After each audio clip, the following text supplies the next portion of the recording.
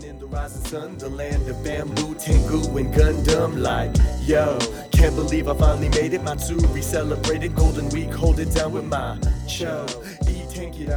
Let's hit Yamada Denki, big smile. Yo, minasan, Manga Sensei Podcast yokoso. Hey everybody, welcome to the Manga Sensei Podcast. I'm your host, John Sensei, and today, like every day, I'm breaking down the world's best language, and I'm also answering questions from people who have sent us messages on our website, manga-sensei.com, or messaging us on Instagram at The Manga Sensei, Twitter at The Manga Sensei, or on Facebook as The Manga Sensei. All one word. You can find us pretty much anywhere. So, recently, people have had some questions regarding kanji. They've had a couple questions also regarding where some of the grammar's gone, and now that our site has done some changes, and a couple of other little tiny things that I would like to address. We try to do this almost every single week. I answer questions and help you improve your Japonese, and I do it in my wonderfully sonorous voice. You're welcome.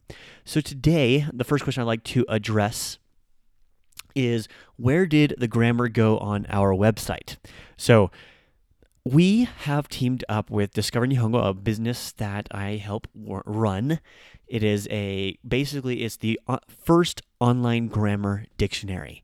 We have taken books by the New York Times, a whole bunch of other different resources. Basically, we've tried to find a whole bunch of uses for grammar and examples of grammar, combine them with descriptions and example sentences done by native speakers of the language, and descriptions given by people who have degrees in the Japanese field, to be specific there, and then combining those to help you improve phraseology. So you can go into this database, go to discovernihongo.com, and you can simply type in if, but, by, when, or you could type in the Japanese. You can type in nara, karen, tara, or any of those different Japanese words, and it will bring up a description, very detailed, exactly how to use it, what it means, what use it can and cannot have, as well as example sentences of every single one of them. So it's kind of like I used to have on my website, but like 30 times better. And right now there's over 250 individualized grammar points, and over the next month or so they should be adding another 250 more for up to 500 grammar points.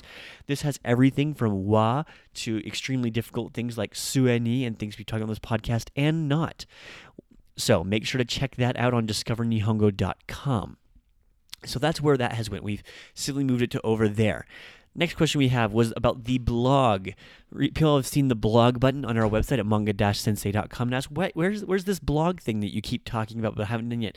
Do not worry. We will soon be writing posts and adding them onto Facebook about Japanese culture, how to use Japanese language, what does and does not work when speaking Japanese, and a lot of interesting Japanese linguistic topics, that's the word I want to use.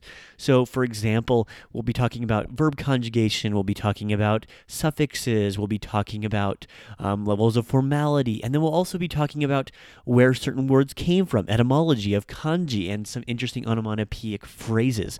And so this is a really, really interesting part that we're going to really move on, try to write more interesting pieces so people can also connect with the culture. We'll also be putting on favorite mangas that we like, interesting people that we talk to, profiles of all the different people that I've interviewed on the podcast.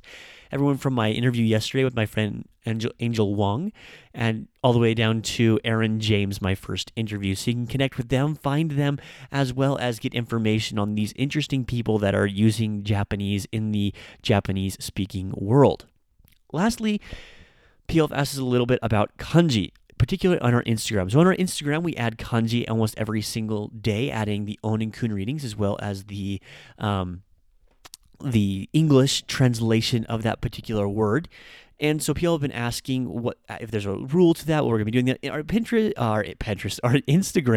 will be taking a couple new changes here shortly, where basically we're going to be taking what we have and then trying to make it a little bit better, doing more kanji. We go up each individual JLPT level. So that's kind of what organization we have right now. Do expect more of those to be coming up tomorrow. You'll see them almost every single day. I try to live off Sundays. I'm a religious man, and so I try to take Sundays and make it more of a day of rest in my particular faith. But I do try to make sure something is going on Sunday, so even if I'm not posting directly, something should be going up.